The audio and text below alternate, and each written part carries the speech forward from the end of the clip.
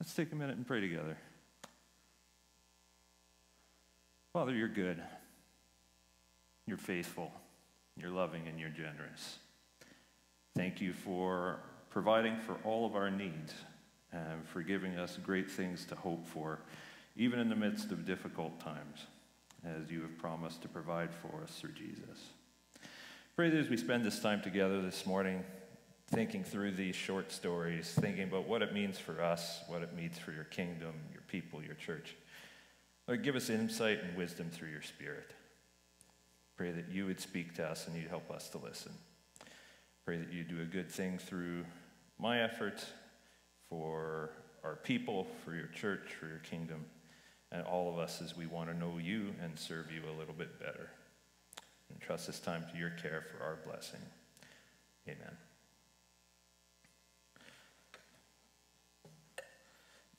So football season started again here in Canada back like 3 weeks ago, right? First time in 20 months. And so it has me a busy boy working for the CFL again this year. And then college football starts in about 7 days. And so that makes me a busier boy with the fantasy football angle of my life. And then the NFL starts in 2 more weeks down the line, which means that me and my kids that are named after Chicago Bears players get a little bit neurotic until February, right? So the Bears have been a thing for me since I was about 10. It gets bad at times, I'll be honest. Not nearly as bad as it once did.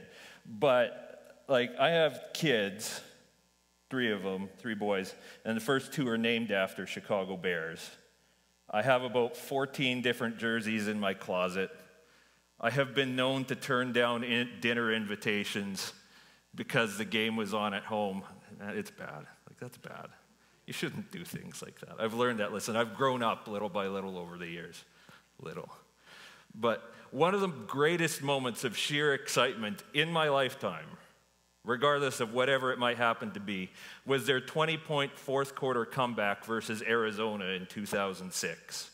They had a punt return for a touchdown and a fumble returned for a touchdown, all in the last 10 minutes of the game to stay undefeated. It led to this famous tirade from the Arizona coach, a guy named Denny Green.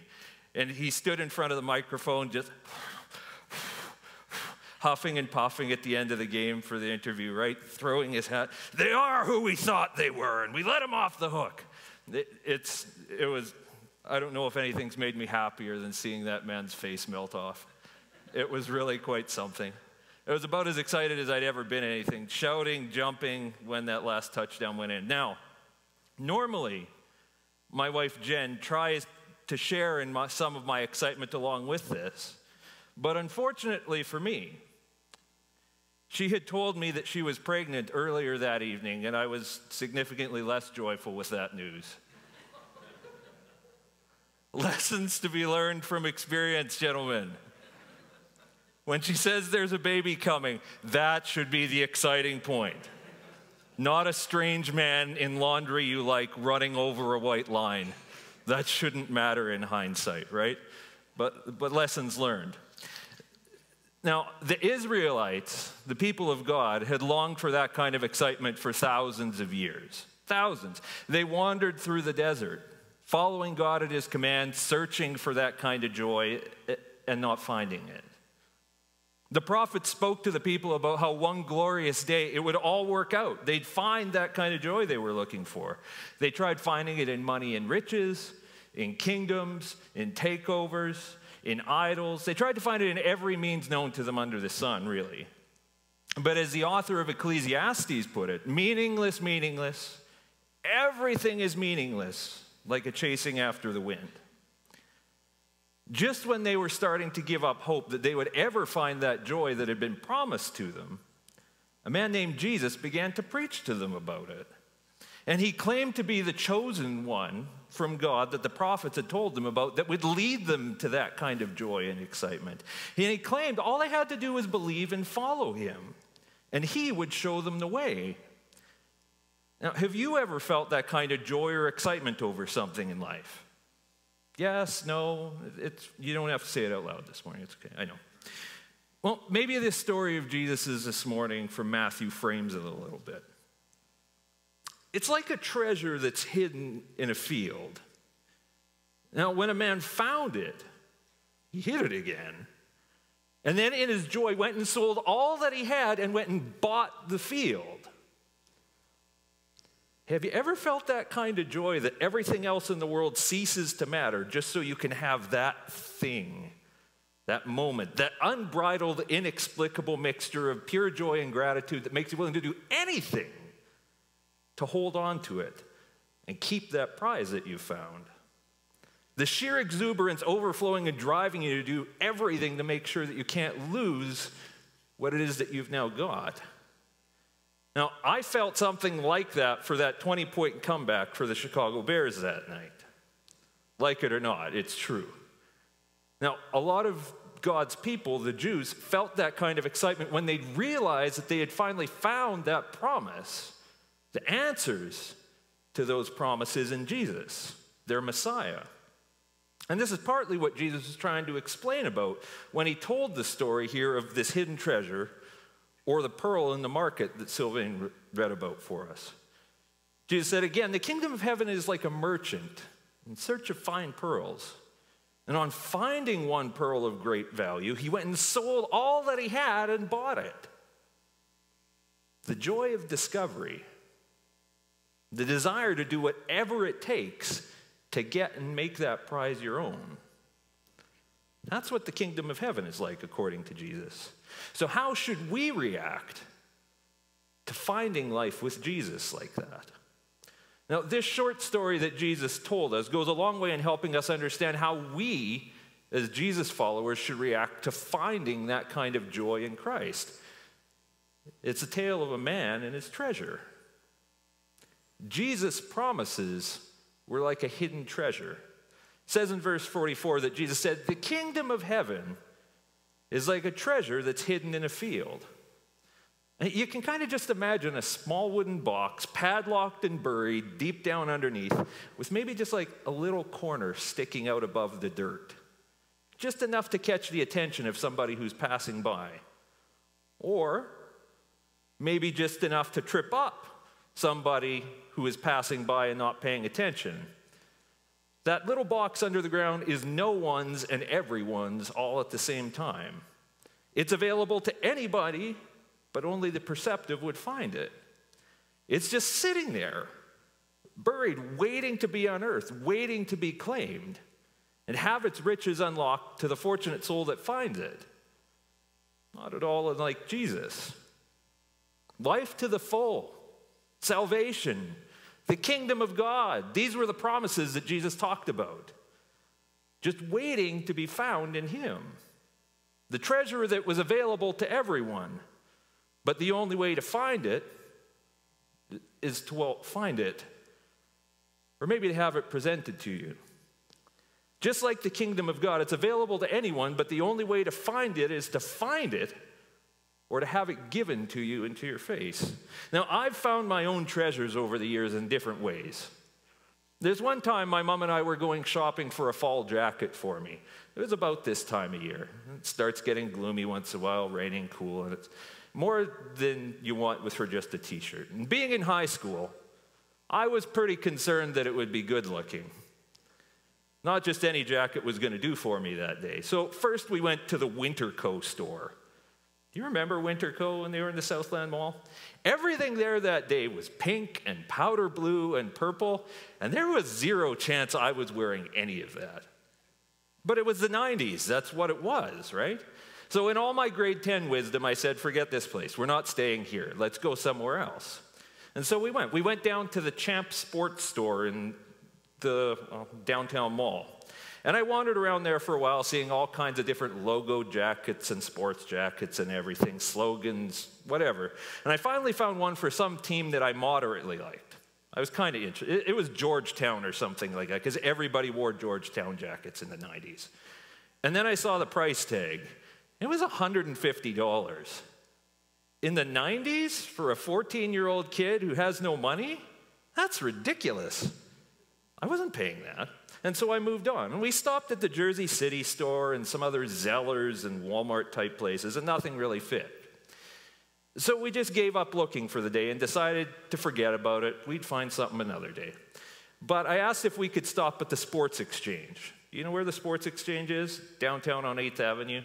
It's used stuff, right? It was getting to fall, golf season was over, and I figured there's probably a bunch of people who gave up on golf, because most people are terrible at golf, right? And maybe I could find some cheap clubs there that would be good for me, and I'd get my bargain. So we walked in the door and made the right-hand turn around the corner, and there it was. Yeah. Right? I still got that jacket. It wasn't a golf club. It was the jacket of my dreams. Hanging from the rafters up there, just around the right-hand corner, was this vintage starter Chicago Bears jacket. I didn't think the place even had clothes to start with, let alone the only jacket in the store being that. And I would never have expected or gone to a place like that for a jacket. And I figured, looking up at it there, the price is probably enormous, right? Vintage, being through the roof, all that. But I was excited. I would have given anything to get that jacket. And so we asked about the price anyways.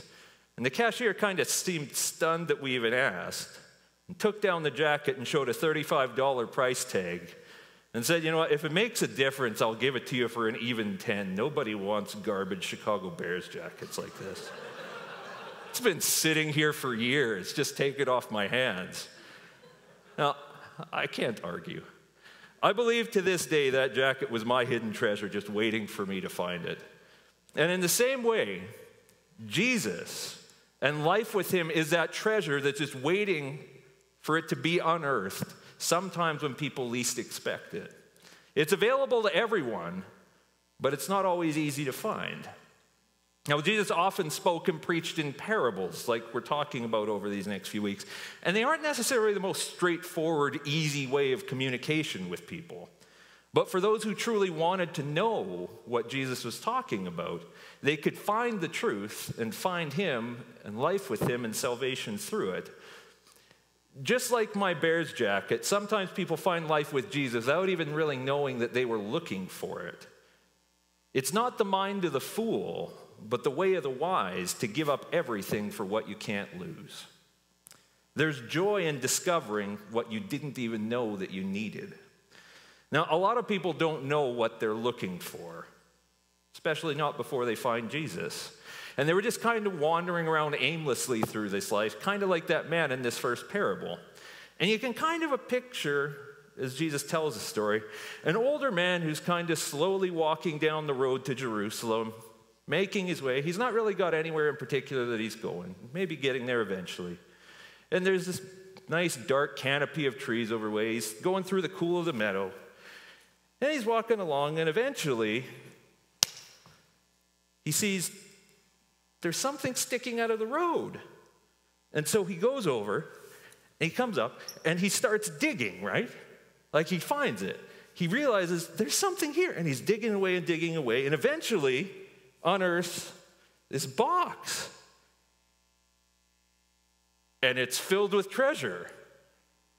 And he has no idea why it's been there, but he knows in his heart that this is worth more than anything else that he has ever had in his life before, right? And so in his joy, he runs back, sells everything he owns to get the treasure. It takes him a minute to get his wits about him, but he thinks, this is it. I didn't even know I was looking for it, and here it is.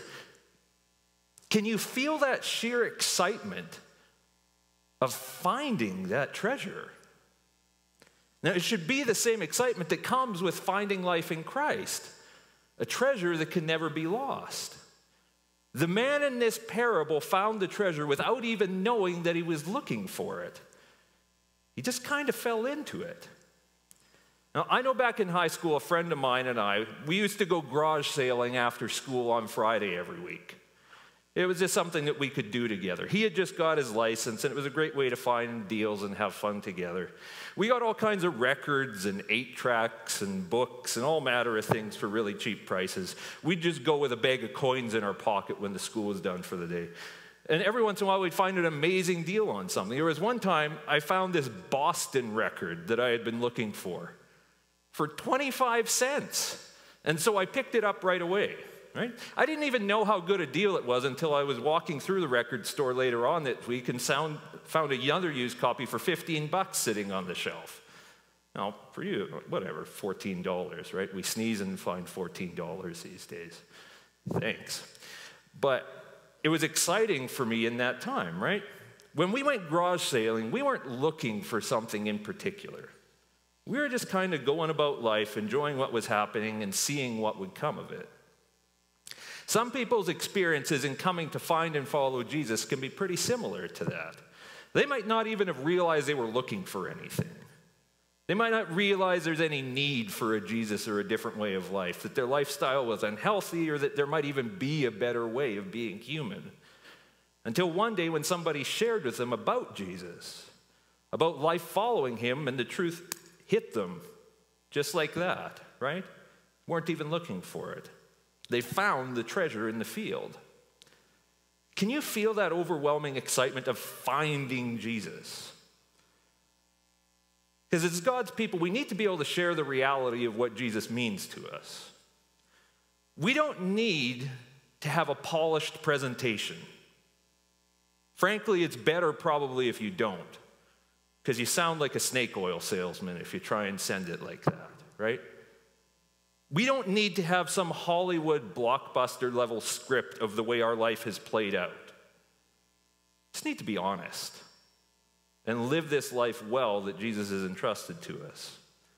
We never know when God might use our treasure to trip somebody else up from the way they'd been going and usher them into his kingdom instead.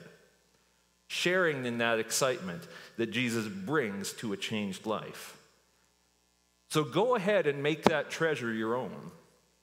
It says, once the man found and unearthed the treasure, he was elated, right? He was excited. He didn't just leave it at that, though, in the ground. Just finding the treasure isn't enough. He had to make it his own before it was going to be any good to him or anyone else around him. This wasn't his field, and as such, it wasn't his treasure. He knew he couldn't just take the treasure. He needed to buy the field to have the rights to it. It was going to cost him everything to get the treasure, but he knew it was worth it. What he had found was worth more than anything else that he had ever had. So he got up, he ran off, he sold everything he had to buy the field so that the treasure would finally be his at last. Everything else he had ever accumulated up to that point fell short of having the treasure. Now, to our North American mindset, that seems absurd. Because honestly, most of us have like everything we want. It's hard for us to even fathom what we could find somewhere that would be worth selling everything that we have to have. It's not the mind of the fool, but the way of the wise to give up everything, though, for what you can't lose. It's kind of like the story of a man who came to my church one Sunday when I was a little boy growing up here in Regina. Now, he had grown up overseas, I think it was Africa, and grown up a devout Muslim. And it was, in fact, he grew up and joined an Islamic terrorist group later on. He was that devoted to his cause. Until one day he heard the gospel and decided to follow Jesus instead. He knew what it would mean for his life. It didn't matter to him. He knew what he was found was worth more than what he had ever known. He was disowned by his family in that moment. That's tough.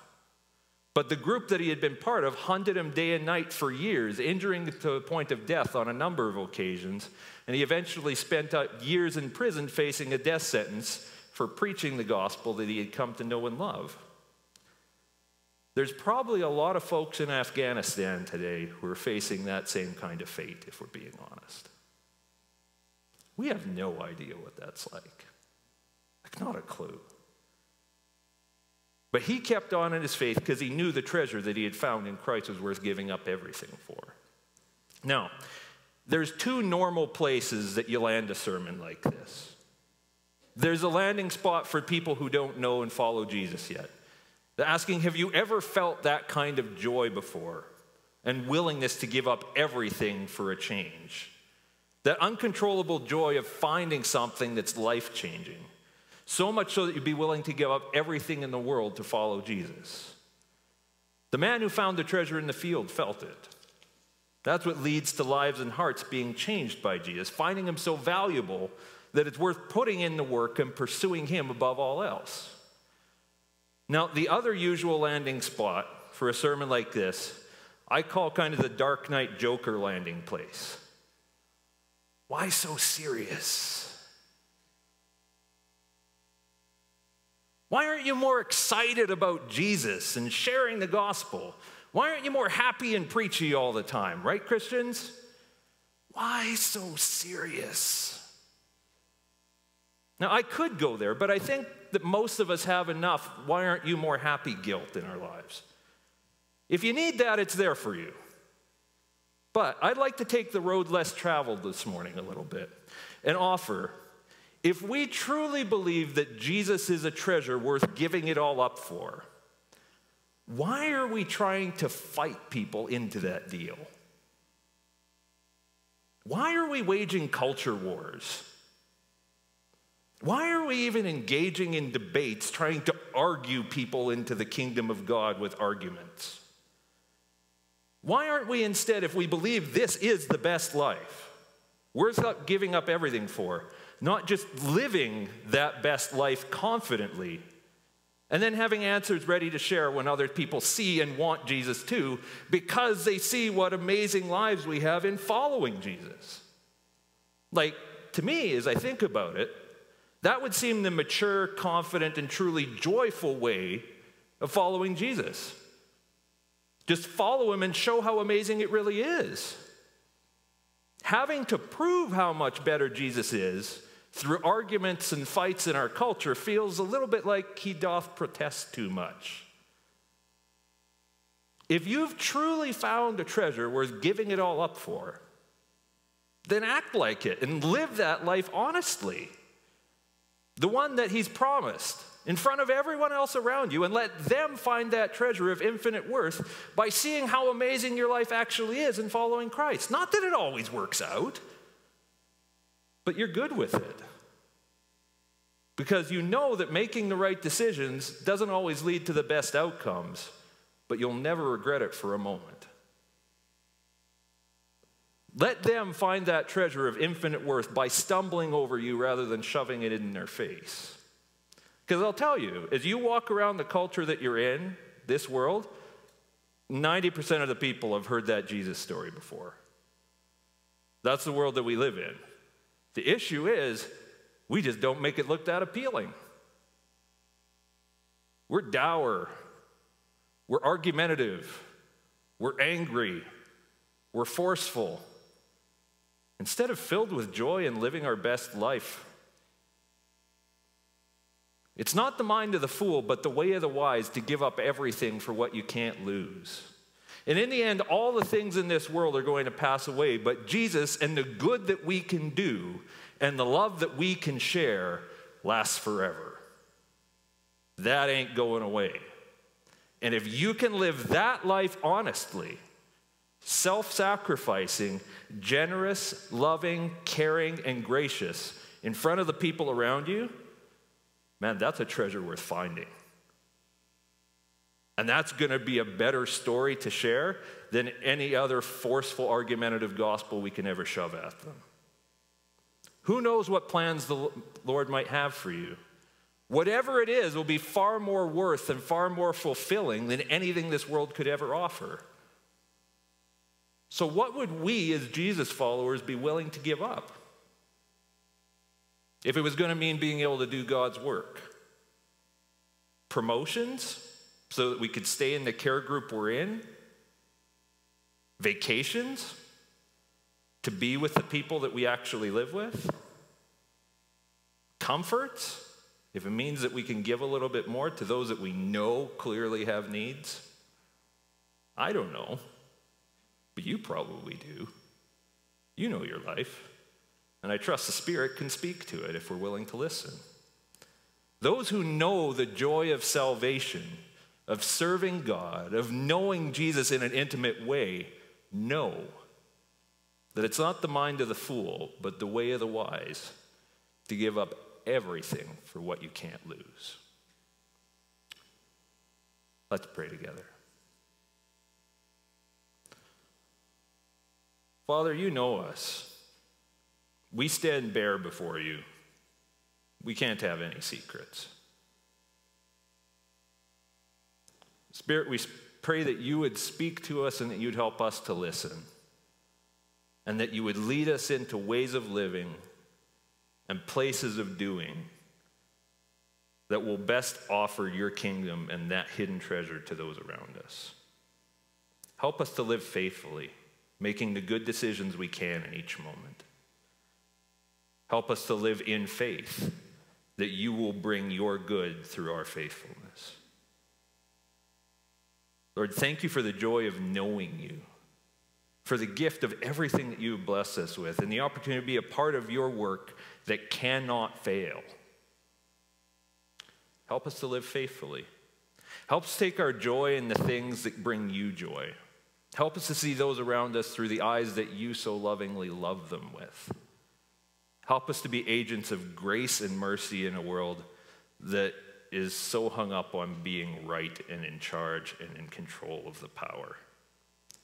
Jesus, you were willing to give up the power, and that's really what brought about the greatest good of all.